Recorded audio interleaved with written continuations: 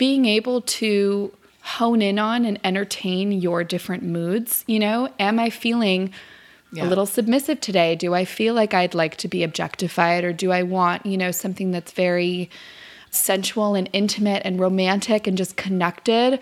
Or, do I want like something rough and disconnected and just passionate and all of these things? I mean, the beauty of it is that it should be your choice. Yes. Whatever you're feeling that day, you should be able to go for it, own it, and feel safe to express that to your partner and just do it.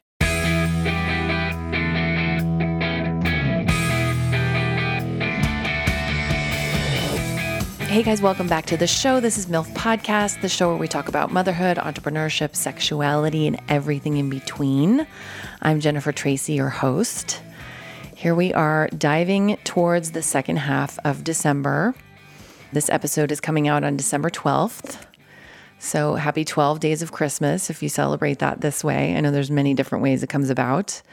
I'm so excited to introduce today's guest, but before I do that, I wanted to make a couple of quick in-house announcements. So you may have noticed I've been collaborating with some amazing companies, and I've been calling them sponsors, but just for full transparency, there's no money being exchanged between me and these companies. This is really just me reaching out to companies that are most of them are founded and run by women, some of whom are mothers, and they're just really doing amazing things with their work.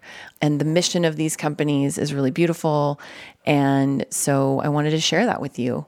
And they've been generous enough to provide you guys with an exclusive discount code, so I think that's pretty cool too. But I'm just really about, obviously, supporting women and supporting female-run businesses. So one of today's companies that I'm collaborating with is called The Growing Candle. I've mentioned them on here before. I love this company. I found them by chance on my Instagram, and I ordered a candle. And what it is it's beautiful, all natural candle that smells incredible. I got the eucalyptus mint. And once you burn it down, it comes with the wrapper that has seeds in the wrapper.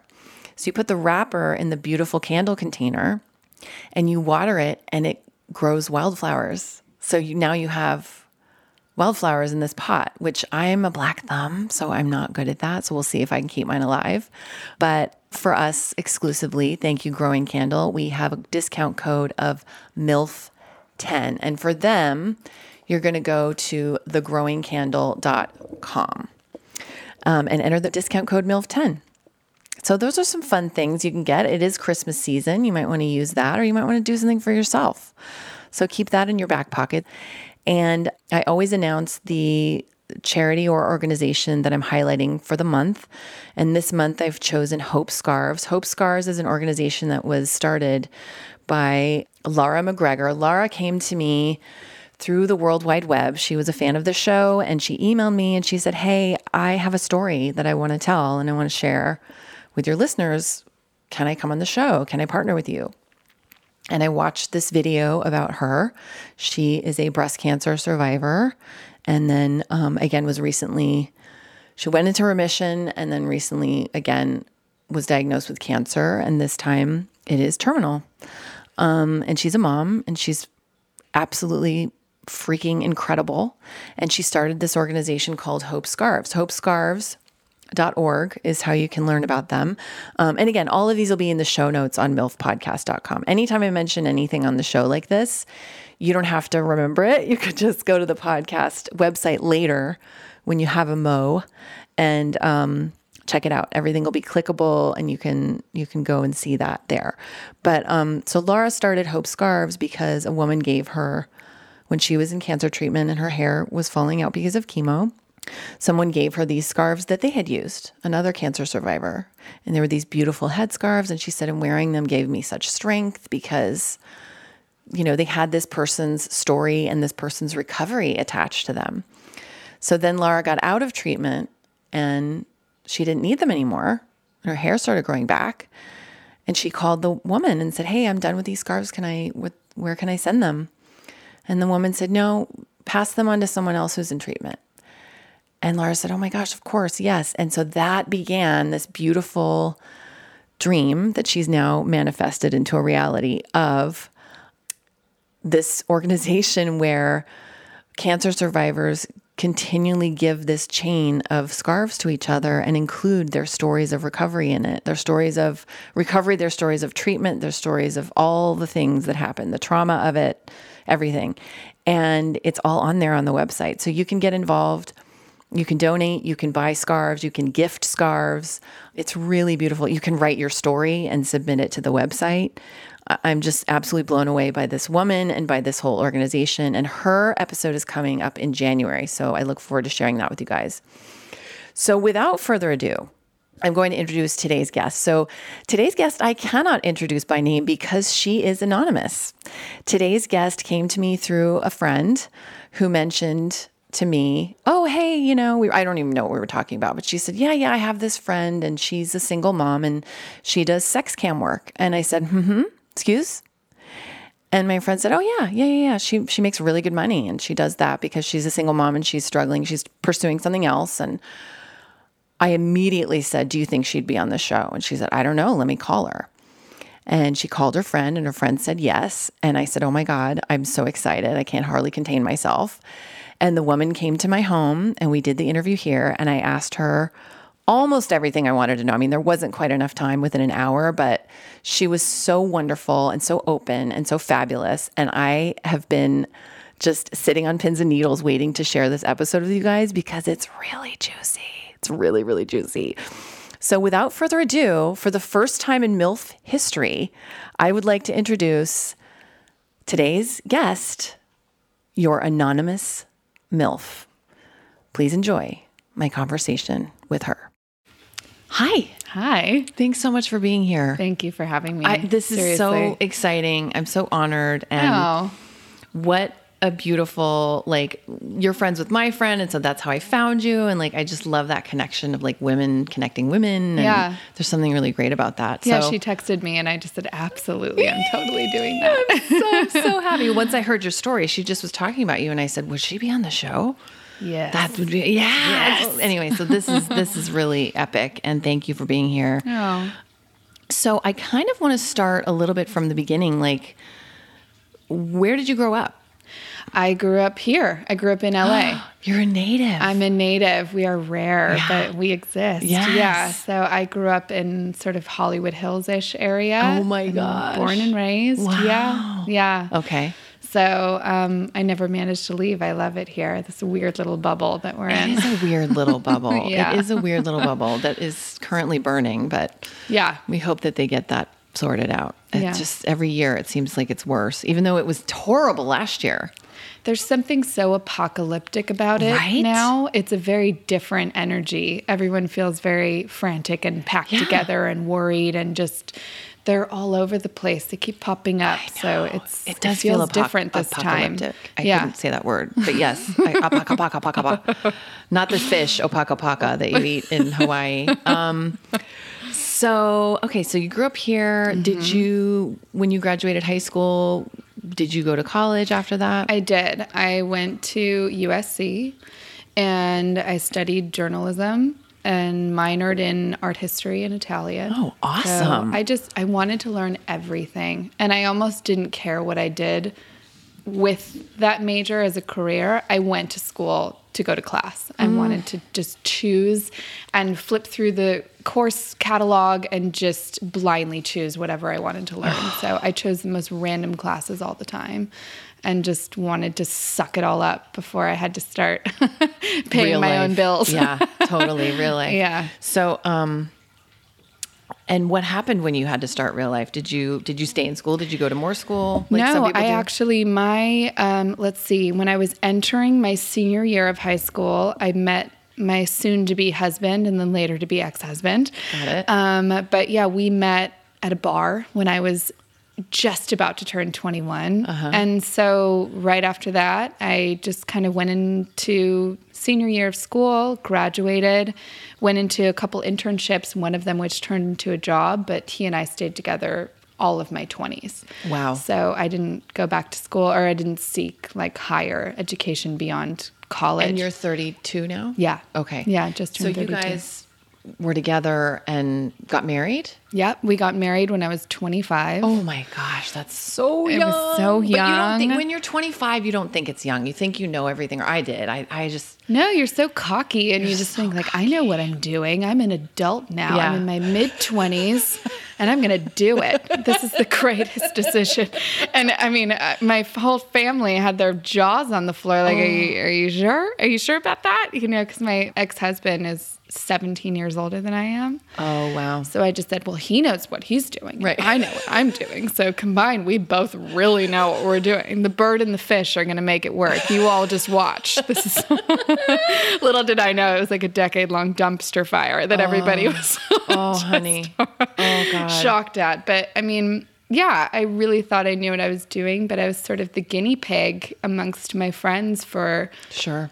real sort of adult relationship, marriage, and then eventually, you know, getting pregnant and having a baby. I mean, I was really like, I was patient zero amongst my friends for what it's like to do that. And it was exciting, but isolating at the same time. Yeah.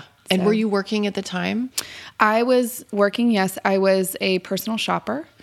So I was doing that. Fun. Yeah, it was really fun. And I was also working in retail simultaneously. And then when I got pregnant, I worked probably all the way up until 8 months and then became a stay-at-home mom. And was that because there was no way for you to actually work and have childcare and have the money make sense? Or were you just like, I just want to be with my baby? What I think was it was just the idea. And I also, you know, my mom was a stay-at-home mom. So I think just on, you know, influence and imprinting alone, I thought that was what I wanted to do as well. Yeah. But I mean, it was a myriad of things. Like after a year, I was itching to go back to work. And also we weren't working out. It was very tumultuous towards the end. So I wanted to make money of my own. It was starting to make me a little nervous to be financially dependent on somebody that I knew in my heart I eventually was going to leave. Yeah. So it was, it was two-sided, I guess, that I walked away from being a stay-at-home mom. But in the beginning, it felt so right. That's what I wanted to do. And I'm so grateful for that year. I really am. It was because you never get that back. And I was really fortunate enough to be able to do that. So it was great. Yeah. And as exhausting as it is, it's exhausting either way. I was also a stay-at-home mom. Yeah. And even though I hate that term, I don't know why, or just like, because it's like, I guess it's because of my own old definitions of it, because it's like, it doesn't. You're not doing nothing. Yeah. It's not like you're just staying at home, eating bonbons, watching Ellen. Like you are caring for an infant full time. And also, you know, I don't want to disrespect the women that go right back to work, you know, after they finish their maternity leave. I think both are really hard, and there's mom guilt that come with both. And, you know, it's just a personal choice. Yeah. I wish people had more of a choice. I wish we had, like, I was interviewing a woman a couple weeks ago. She lives in Canada, and I didn't know this until I talked to her. Canada gives you 1 year. Canada, the country of Canada, the government, pays you 1 year of maternity leave. Oh my God. 1 year.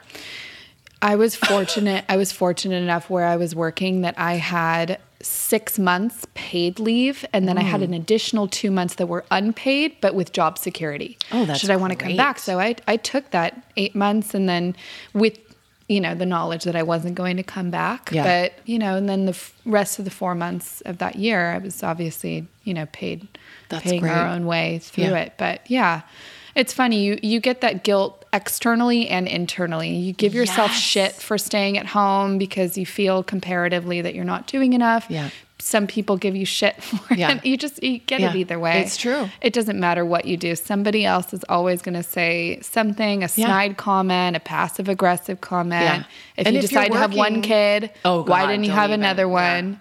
You know, all of the things, people's opinions. It's so funny. And also conversely, you know, I have many friends who work and have nannies, or who don't even work and have nannies. And it's like, oh, you have a nanny. And it's like, fuck yeah, she has a nanny, bitch. You wish you had a nanny. I'd kill to have a nanny. Like I'd sell an organ on the black market to have a nanny. Gimme. You know, can we share? Yeah. It's just so funny. Like instead of elevating each other, sometimes, I mean, not always. Oh, I'm so sorry, listeners.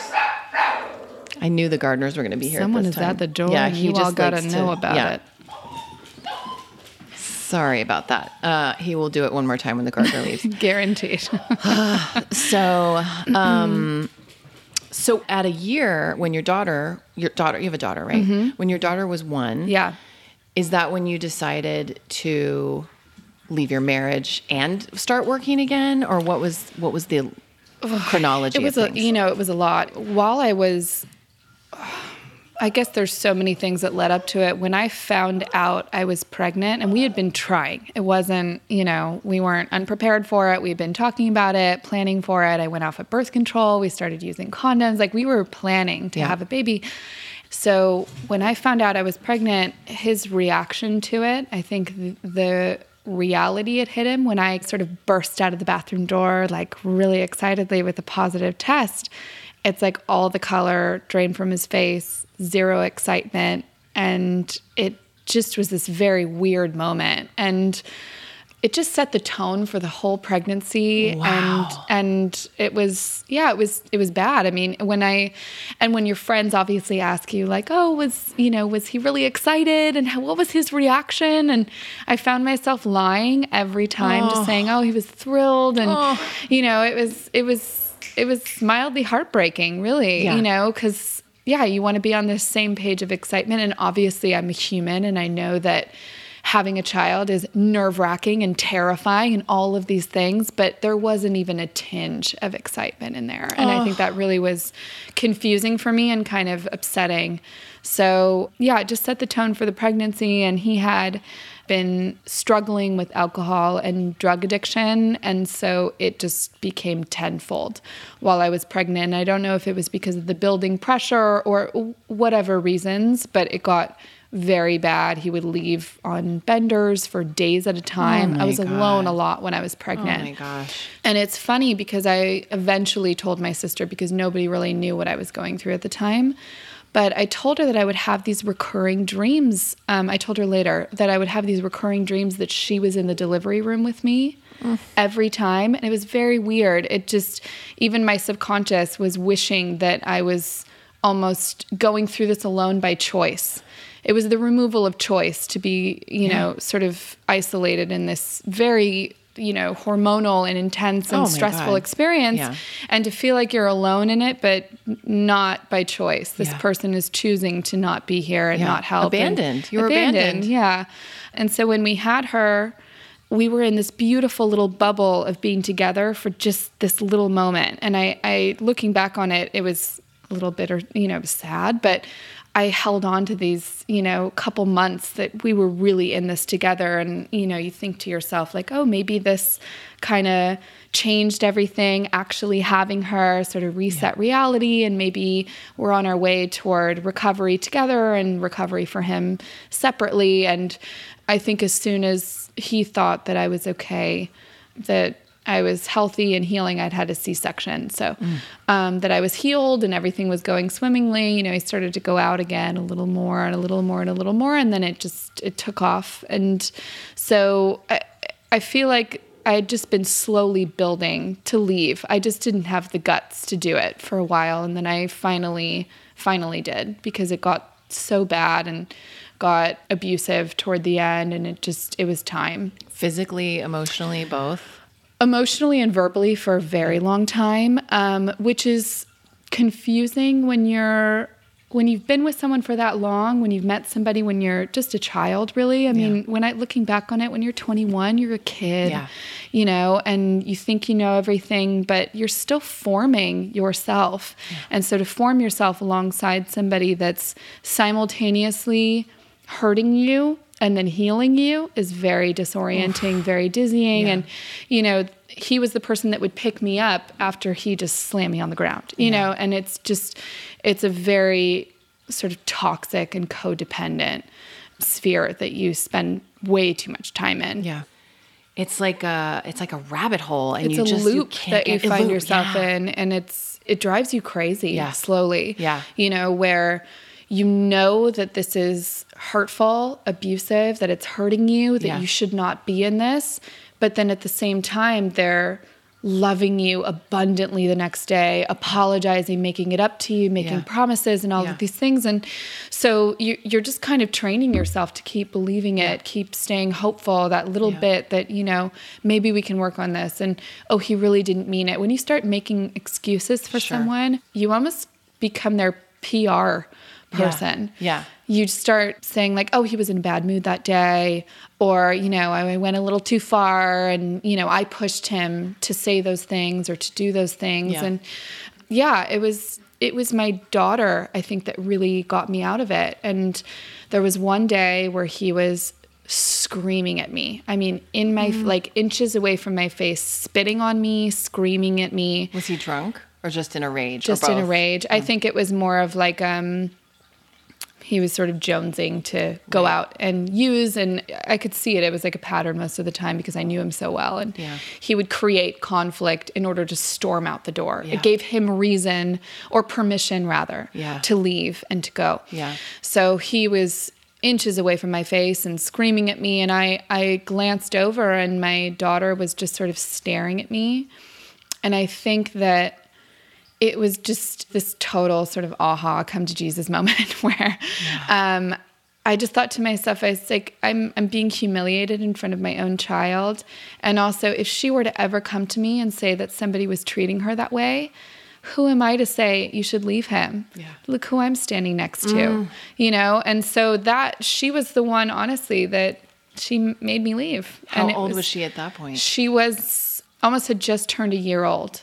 Wow. And so again, I was a stay-at-home mom, so I didn't have any money of my own. He controlled all the finances. We weren't even joint bank account. He controlled everything. So I had to do everything very quietly and very discreetly. I started a private GoFundMe and just texted it to all my friends and told them to send it to their family. And so that you could get out of the marriage. I raised money for a retainer, for a lawyer, privately. Wow. And so, and I'm very grateful for my friends and my family to help me do that. And then I finally did. And again, simultaneously, I was reaching out to find jobs and to do things. And I had a few amazing, amazing friends that just really went above and beyond to make that happen for me. So, wow, girl. I mean, it's so amazing. You know, I don't know if you know any of my story, but I went through a divorce and fortunately my ex-husband and I, and we've been divorced just over a year now, but we've separated for 3. We were together for 14 and he and I are actually both sober. Oh, great. A long time. And I'm so grateful that even though, you know, divorce is never fun, like it was yucky and the mediation was yucky, but it was as amicable as I could hope for it to be. And we're still really great friends and great co-parents and everything. But for me, like it took me years to decide to leave and to also know that I would be okay financially, you know? And there are many days that I still don't because... Oh, I completely understand that. It's terrifying. And as a woman, you know, we earn, you know, 80 cents to the comparative dollar, like all the things. And it's just not set up for us to be mothers and independent workers. Single working mothers. It's just, it's not set up for us that way. So what kind of work did you get at the time? I got work as an executive assistant just for a friend's mom that I started doing. And I was making decent money and I had health insurance and she worked with me on my hours so that I could do daycare or preschool drop-offs and pickups without it interfering with, you know, my work and my life. And I was really grateful for that. And obviously having grown up in Los Angeles, I moved back in with my parents. Which was a godsend, you know, as someone with no money and a kid, it was like free childcare. And my dad was sick at the time. So it was almost a mutual leaning between me and my mom, where I helped my mom in caring for my dad and she helped me in caring for my kid. So it was kind of beautiful in that way to come back to that house where I could give back to them, but they, you know, they obviously took care of me as they always did. So it was nice. And it's amazing when you come out of a marriage like that. You know, I was 29 and I had almost zero clue that anybody would ever want to date me ever again. I felt so undesirable and hopeless. I felt like damaged goods. I had a kid, you know, and suddenly you're competing with this pool in Los Angeles of just, I mean, these people that are seemingly perfect from the outside. And here I am. I'm like, I'm a fucking mess. Like, who's going to go for this? Well, you know this now, but they're a fucking mess too. Like every single one of them is a fucking believe mess. me, I know that. You know, but yeah, I know that feeling in the moment of it's like, I'm washed up. Yeah. I'm all washed up. Yeah. Who's going to want this? Yeah. So luckily that I snapped out of that. But, you know, I was in the supermarket and my daughter was in the shopping cart. And this guy who was really handsome, he hit on me at the supermarket. And I had like, it was like me talk pretty one day. I had no idea what to say to him. I had no idea. Like, I just had this blank stare. I couldn't understand why he was talking to me. So he kind of backed away slowly, went back from whence he came. But I was just, had zero clue. Yeah. I was like, you know, and with the dating apps and everything, oh, God, they were invented while I was married. Sure, so I felt like somebody that got out of prison when the internet was invented. I was just like, what the fuck are these? Like, I get to window shop for humans? This is amazing. It's so weird. It's the weirdest thing. It's so crazy. Yeah. So did you go on a date with that gentleman? No, I didn't. I literally just still stared at him. Yeah. I had no idea. No clue. Yeah. None. Yeah. But then I went on this dating rampage and yeah, that was fun. But it was a nice sort of personal exercise just to remind me like, you're fine. Yeah. You're okay. You got this, girl. Yeah. You are still a desirable, viable human being that people find to be interesting and compelling not and hopeless sexy and virile. And there was a big yes that came back to me where, you know, it just gave me hope and made me feel like I could do this. Yeah. Yeah.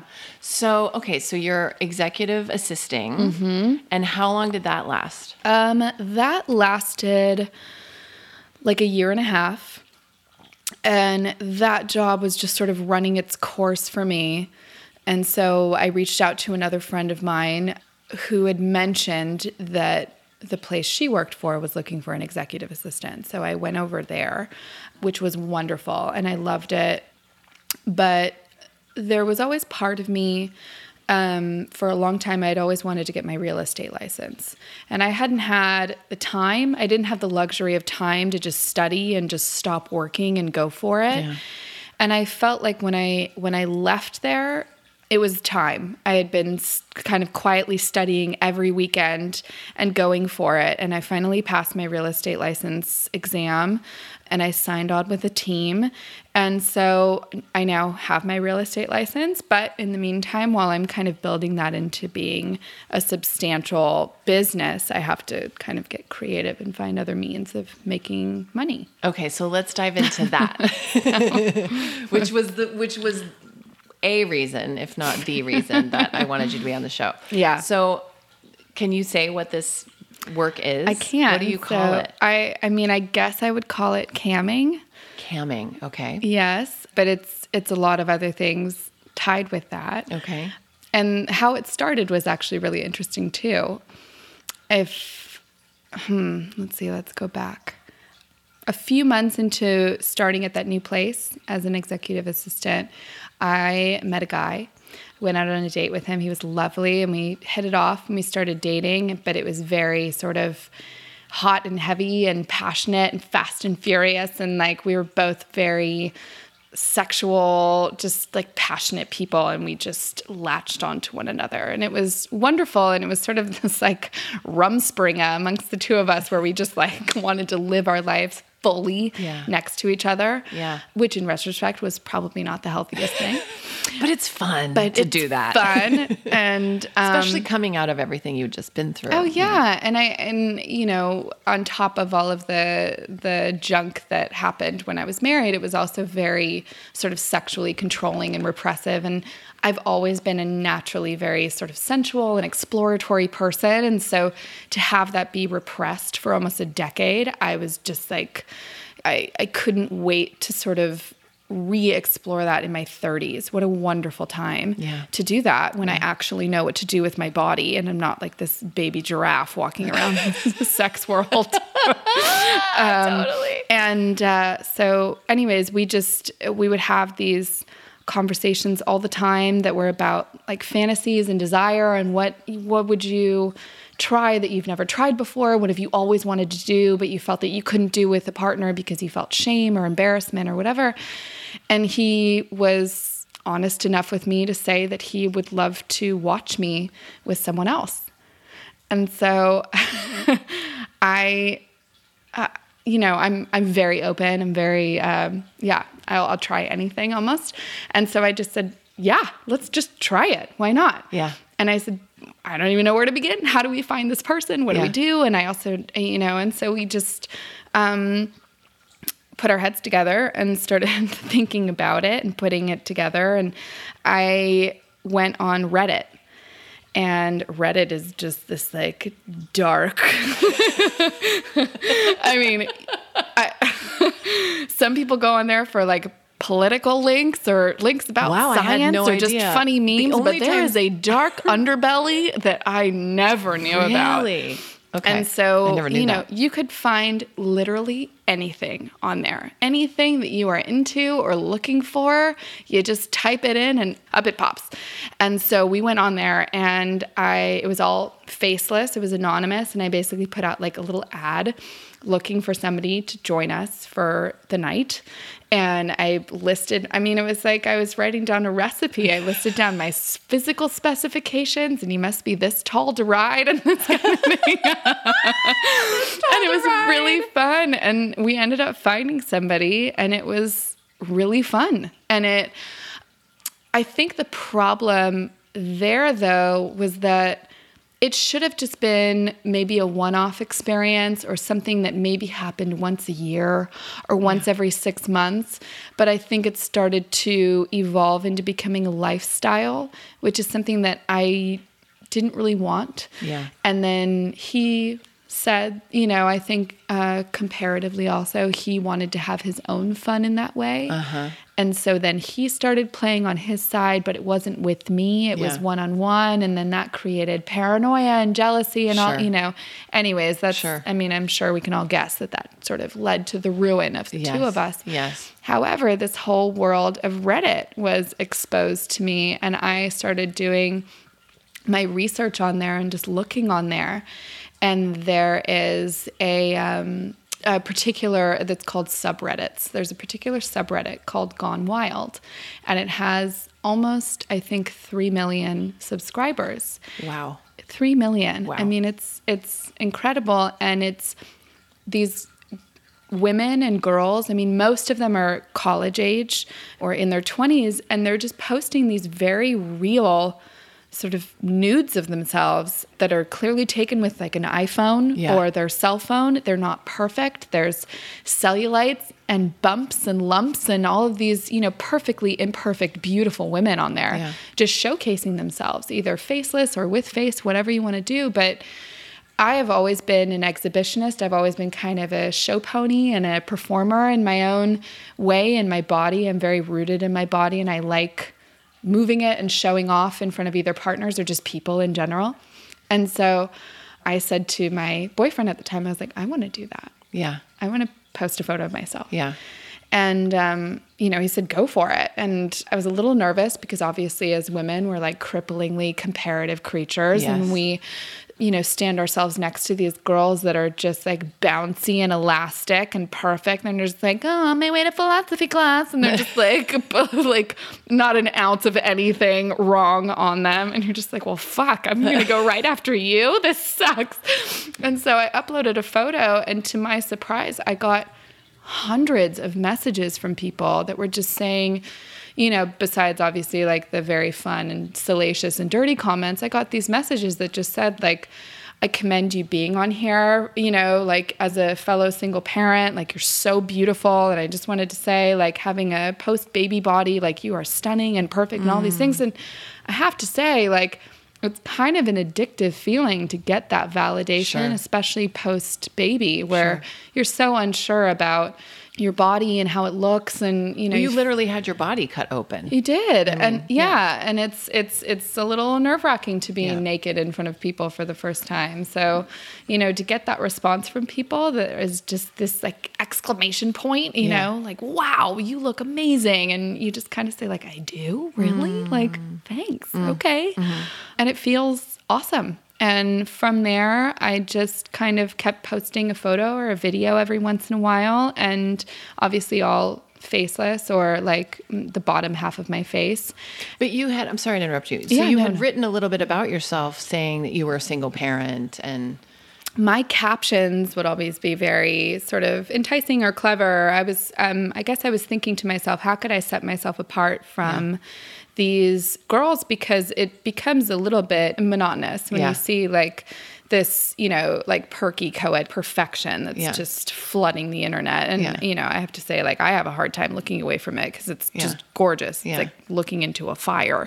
But with me, I just said, okay, well, how can I set myself apart a little bit?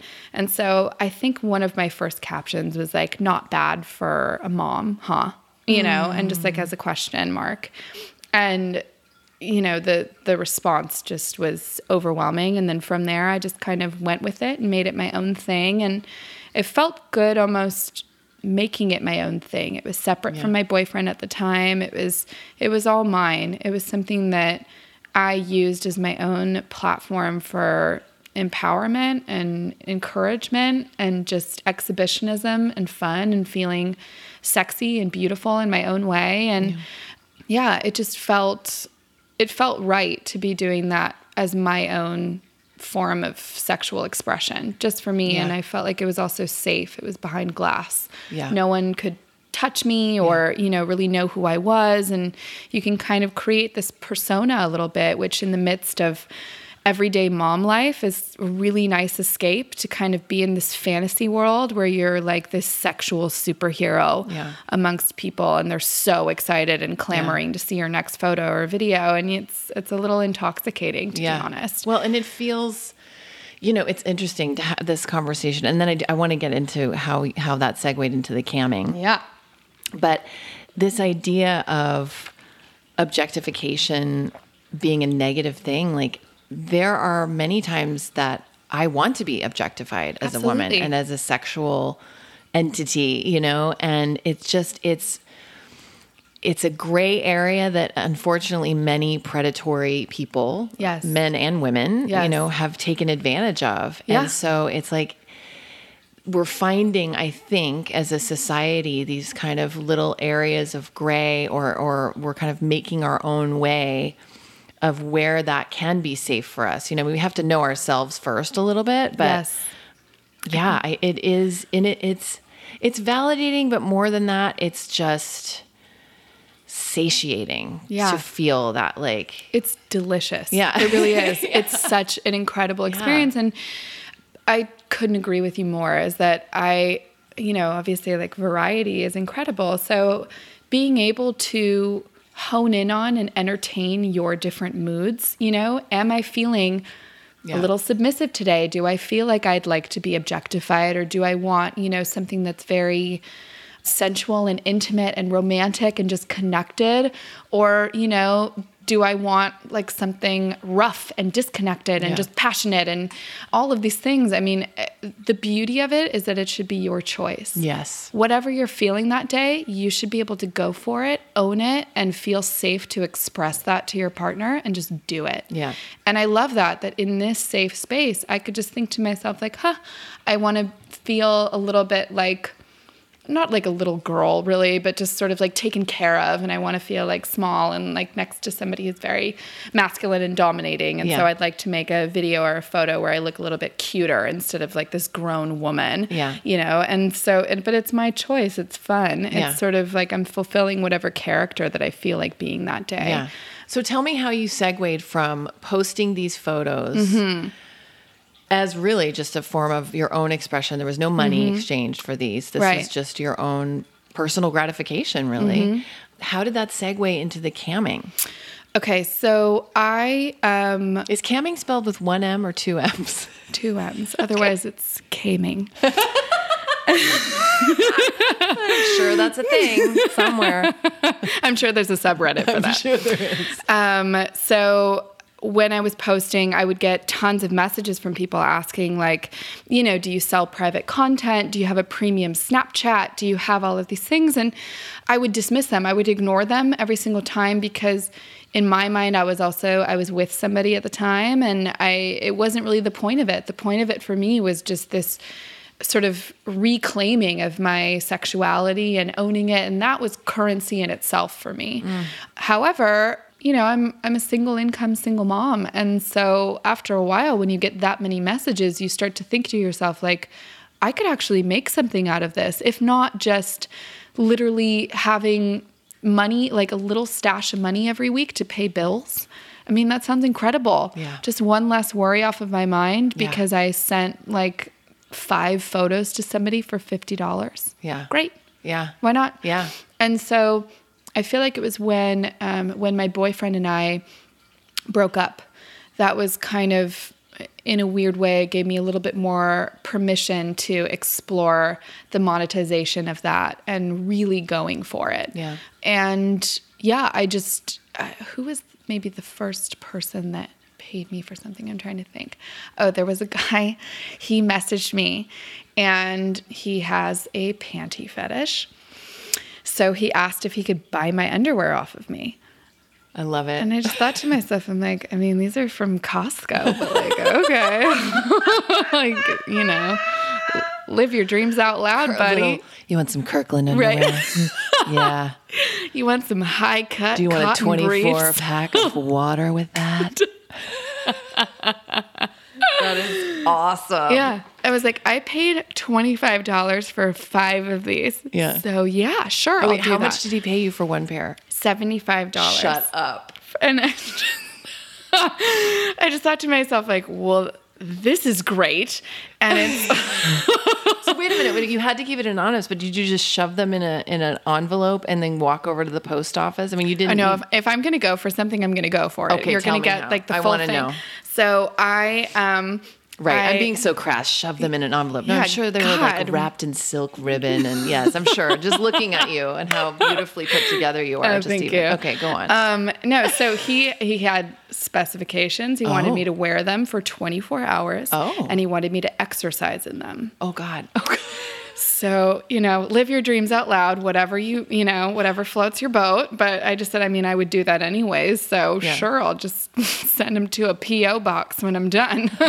So I folded them very nicely and I put them in almost like a sachet looking thing. Of course I did. But I also had them wrapped so that the odor was preserved on the underwear. Got it. And I wrote a note to him saying, Wait a minute. How do you preserve the odor? Was it in like a baggie, like a Ziploc baggie? Yeah. Saran wrap? Yeah. Got it. Yep.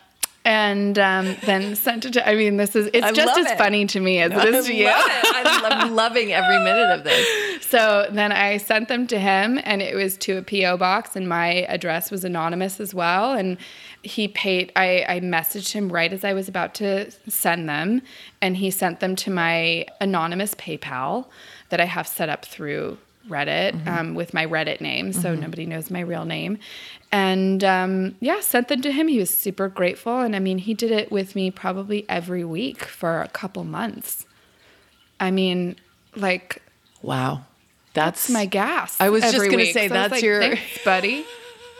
Like, making my weekly commutes a lot less stressful. Oh my God. So, okay, that was the first one. What were the next couple of requests? Socks and underwear. If I wore a full outfit on there, they would offer to buy the entire outfit that I wore. And were these, I'm assuming they're all gentlemen. Were there some ladies? There are ladies that message me that just say like, I love you, or I love your posts, and you know, you're so sexy, or are you interested in women? But they aren't clients, let's say. They aren't like paying clients. But I love those messages just as much. But so your clients are men, and were these men that you were mailing the clothing items to, were they engaging with you on video? Were they asking you for photographs? They just wanted your clothes? they just wanted my clothes. However, I feel like it's almost strange how this came so naturally to me, this whole world. They would ask if they could have like a daily photo or an update of me wearing the socks. And I would immediately just reply like, I'm going to charge you extra for that. Yeah. And most of them said, okay. And so I would make double off of it.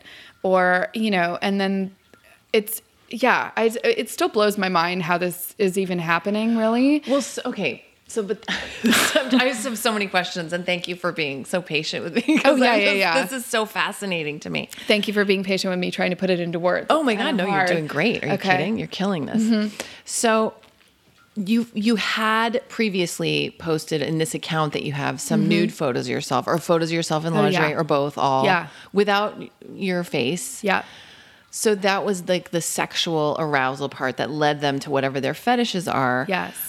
Have there and were there at that time. Because how long have you been doing this now?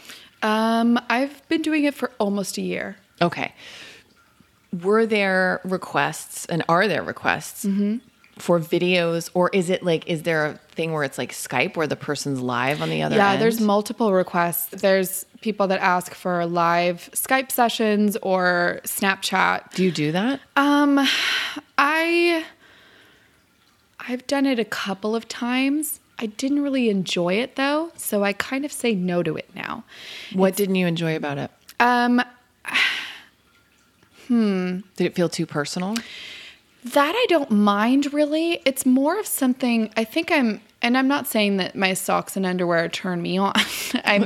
That sect of it is sort of harmless for me to send to people. Yeah. I'm not worse for wear. There's no real time consumption that's coming out of that. I'm not exposing anything really personal of myself to them. I'm literally just sending them my clothing. It's like sexual eBay. Yeah. I mean, that's just what it equates to in my mind. If there's a part of me that hesitates, that I might not want to do it, or it doesn't turn me on, or I'm a little worried about it, I usually say no, even if they offer me money. And I think there is a lot more money in live Skype sessions. So I usually will make custom videos for somebody where I make them on my own time. They're not live. They sort of give me their little requirements of what they'd love to see or what really turns them on. And then I make it for them and send it to them. I see. All through the platform. So it's all safe. Yes. And there's something about, for me at least, with the live Skype sessions. And, there are women that make a full-time living out of camming. This is a part-time thing for me. So it's also time management. And, I'm doing school pickups and school drop-offs and all these things. Like, I don't have time to just sort of do these back and forth videos. And when do you do this during the day? Do you do during the day when your daughter's at school? During the day or at night when she's asleep. Yeah. It's literally whenever she's not in the house. Of course. Yeah. Or not awake. And I find that live people start requesting more and more and more and ask for more and more and more. And in the moment, it's a little awkward to demand more or ask for more because you're in this momentum. Vulnerable. Or if you're vulnerable, and it's just not for me. So I do more of like custom content where somebody will say, I'd really love it if you dressed up in black lingerie and like stripped.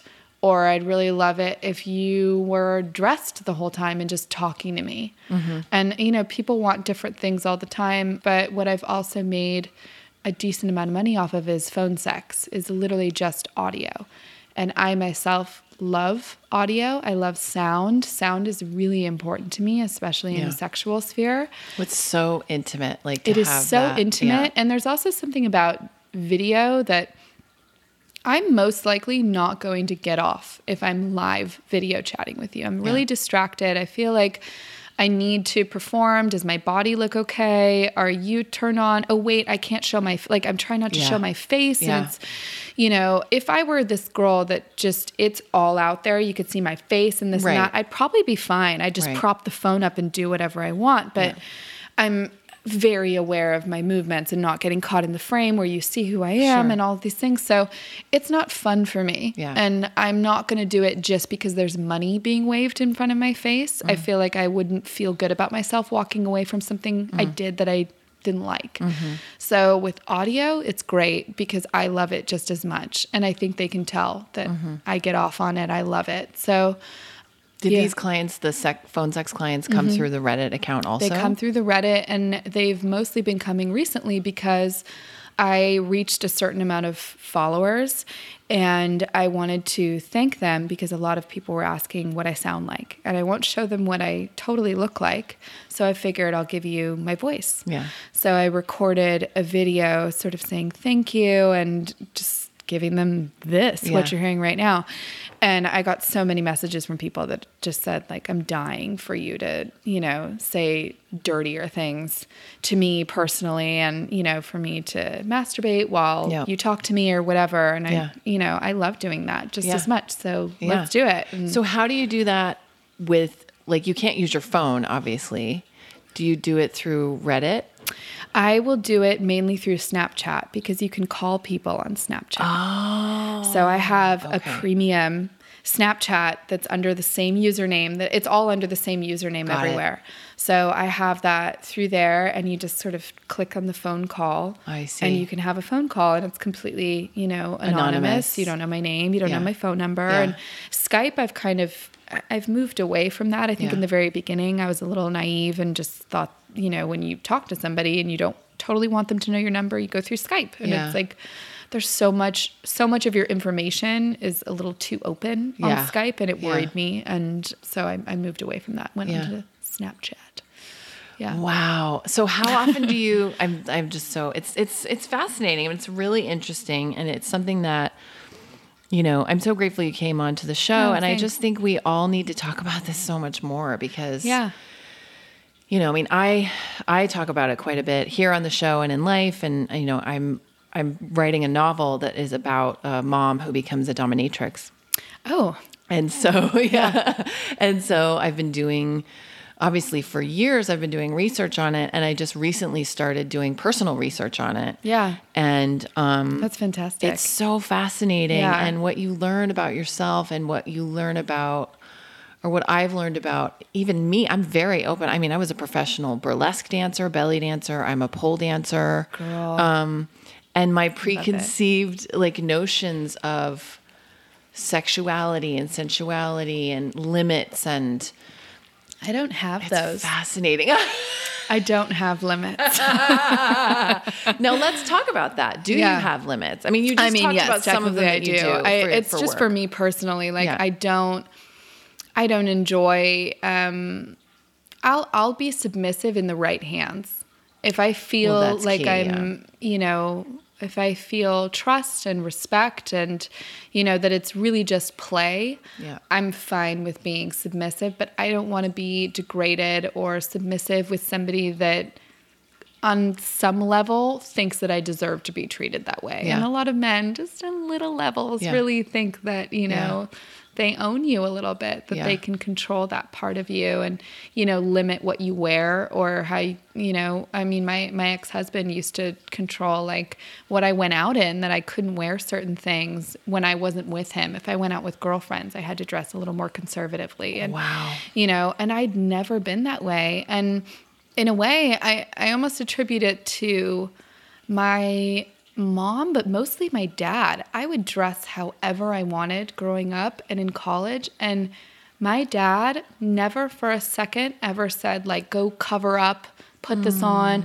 He always just said, you look fantastic. If I felt good about myself, I didn't have shame in that world. I felt and he always, he was flirtatious with people in front of me. I would watch movies and, that were pretty sexual or sensual and, movies with drag queens and all these things with my dad. And my dad loved all of it. That's you could just, it sounds strange saying that I loved that my dad was a sexual person, but it was...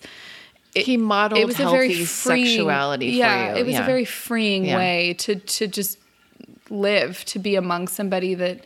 there was nothing wrong with it. They're just bodies, and pleasure and excitement, and dressing sexy is fun, and it doesn't indicate anything negative about you. And I moved into my sexual exploration with that in mind. And on top of that, I read Anais Nin and Bukowski and Henry Miller and John Fonte and all of these beautifully kind of dirty, salacious writers. So I always had just this big mind when it came to sex and fantasy and exploration and all of these things. And there was zero shame until I got into the relation, my marriage. And so coming out of that, there were so many parts of it that I just wanted to break free from and rediscover myself and kind of ask myself the question in my 30s, what turns you on? What do you like? Because I lived an entire decade worrying about how to please somebody else and what turns them on and sort of taking a back seat to my own exploration. And now being in my 30s, I can finally answer those questions. What turns me on? What excites me? And I want to pursue those things, and I'm not going to close the door on things like that. And I'm finally going to go for it. So it feels good. Limits, though, I'm not totally into degradation. And I think that's become really refreshing for me. A lot of men will message me saying like, do you want to be daddy's little slut and this and that? And my immediate answer is like, fuck no. you. Yeah, fuck you. No, I don't. Go find somebody else. Yeah. And it's not criticizing at all somebody who would enthusiastically say, yes, I do, because different things turn for you, that turns you on. off. But for me, I'm just like, I want to fight that person. Yeah. It's a weird, it's almost this like, sort of mama tiger thing that comes over me like, ew, no. Yeah. And, so those kinds of messages I'm not into. Yeah. And I recently have really discovered how dominant I can be, which is really fun and very freeing to give myself the permission to be a powerful woman and not to feel ashamed about it, and that can actually turn people on, that very much so. Right. Yeah. And it's not, obviously in day-to-day life, if you're this pushy, dominant woman, you're a bitch, or you're, you're unyielding, or you're uptight, or this and that. But there are certain sexual spheres where it's exciting and it's empowering, and people are really drawn to that. Yeah. And so I've just started exploring that. I mean, people will message me calling me mommy. Oh. Which, isn't super exciting to me. No, but it's a thing. It turns them on. It's a thing. It turns them on. And it also opened the door in my mind to feeling like, maybe I have more of like a maternal dominance about me. It's a little bit more of like a quiet power instead of, like a whip and this and that. Like I have a power over people, but it's a little bit more nurturing, a little more quiet. Yeah. And I've worked that into what I do, which is really fun. And I've played with a lot of people that, speaking of you exploring dominatrix life is financial domination, which has been really interesting. And also men that wear chastity belts. When you say financial domination, what does that mean? Not a lot of, but there are some men that almost feel guilty to have the money that they have, and they're naturally inclined to be submissive. So, do you have their phone numbers? No. After the episode, I'll text you. So no, it's really interesting, and it's this sort of underlying feeling that they feel guilty for having this money, but they also really like to be dominated, and it's this beautiful combination. So, do you tell them what to spend their money on, or like how do you dominate them financially? I haven't totally gotten into it yet. I've only sort of just skimmed the surface, but a good friend of mine that also posts on there has been killing it on there. I mean, she will message them and basically say like, I'm bored, send me money. That's it. And they'll just say like, yes, mistress. And send her, whatever amount. God. Or she'll just send them a link to like a lingerie set and say, I really want this and you're going to buy this for me. And these are men that have never met her, don't know what she looks like. Met her. Well, I mean, they know what like her lips down look like. Yeah. But So financial domination. Mine is more... And I went to school for journalism, so obviously I love words. I think they're so delicious and so powerful. Yeah. And so I have a way with them if I want to. And some men will message me just saying, that they're wearing a chastity belt, that they have been wearing it for days and they haven't been able to pleasure themselves and that, you know, they think I'm the perfect person to finally let them release. And I take advantage of that and I'll message them back and I say, like, you don't deserve to release yet. And I said, you know, I won't have my time wasted unless you pay me. And immediately they just go like, yes, ma'am. And then there's a ping in your phone and it's your PayPal account. Yeah. I mean, it's incredible. Yeah. And it's fun and it's playful. And honestly, they love it. Yeah. So, you know, I don't think I could also ever do it if I knew that I was really hurting somebody. I was just making them feel bad. It's not hurting anybody. It's, you know, it's just people having fun and exploring themselves. It's playful, just as much as I would do that for somebody that I'm dating. If I figured out that that's something that really turned them on, just as much as I would want them to place importance on my turn-ons and my desires. Yeah. Of course, I'll do that for you. Yeah. You know, there's no place for judgment in the bedroom, in my opinion. Yeah. And that's when people start hiding things and feeling shame or, you know, they don't want to show that part of themselves to you and they start feeling disgusted in themselves. Yeah. I don't ever want anyone to feel that way. Yeah. And a lot of these people get personal with me too. They'll tell me that, you know, they've tried to play that way with their wives or their partners and they're disgusted with them and they don't want to do that or they haven't had sex with them in over a year and they're revealing very personal, very dark parts of themselves that they're ashamed of. Yeah. And so I get a lot of pleasure and joy out of knowing that I've given them a little bit of time in their day to let them know like it's fine and it's also fun. And if you want to explore it, I'm here for you to do that. Yeah. For a fee. But, you know. Life is short, man. Life is short. Yeah. So I love getting to know people. So that's probably been the best part of it is the human aspect of it. Is what makes people tick. I mean, I've asked almost everyone that buys socks and underwear from me, what was the origin story for this? What turned you on? Why? What did that for you? Give me one origin story. There was one guy that said my older sister would have friends over all the time and they would take their shoes and socks off when they got in the door and I would find myself smelling them. Wow.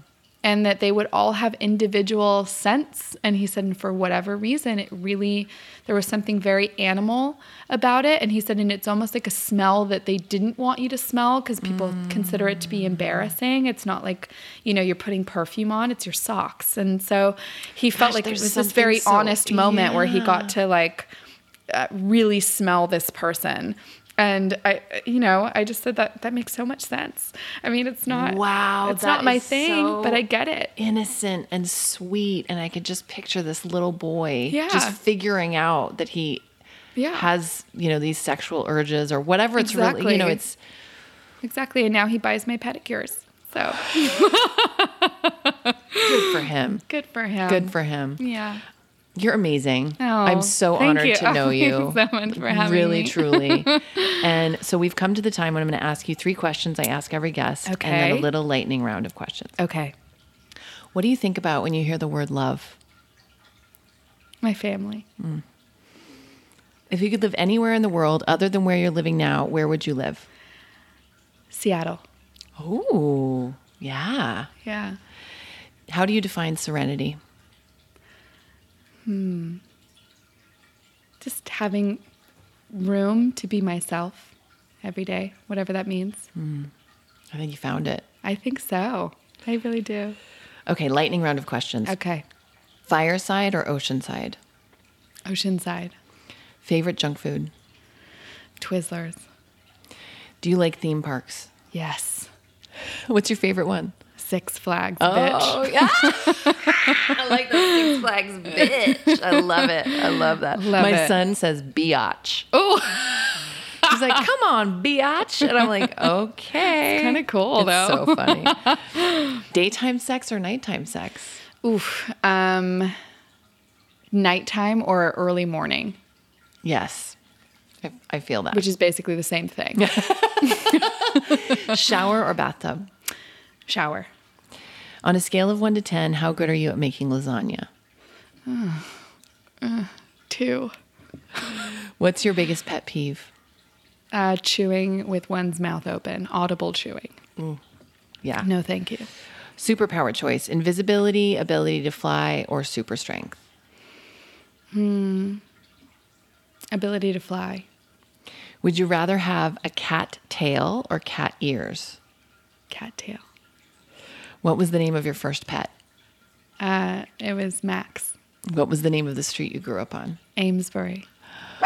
Oh, so your porn name, is Max Amesbury. Oh, wow. Not that you need a porn name because you already have a name somewhere. Yeah, if you would like it. Let me know. Thank you so much for being on the show. Thanks for You're having amazing. me. Thanks so much for listening, guys. I really hope you enjoyed my conversation with my first anonymous MILF on the show. I know I did. Stay tuned next week. Or tune in next week. Stay tuned. I mean, just always stay tuned because you never know what I'm going to be up to. But tune in next week for my conversation with Jules Blaine Davis. Jules has actually been on the show before. Jules is a kitchen healer and just a badass. And I just love her so much. And her story is incredible. And it's deepened. She's been through a lot in the last year since she was on the show. And so we decided hey, let's share this. She's a warrior. So tune in for that. And remember to go to The Growing Candle with the discount code MILF10 for 10% discount. I'll talk to you guys next week. I love you. Keep going.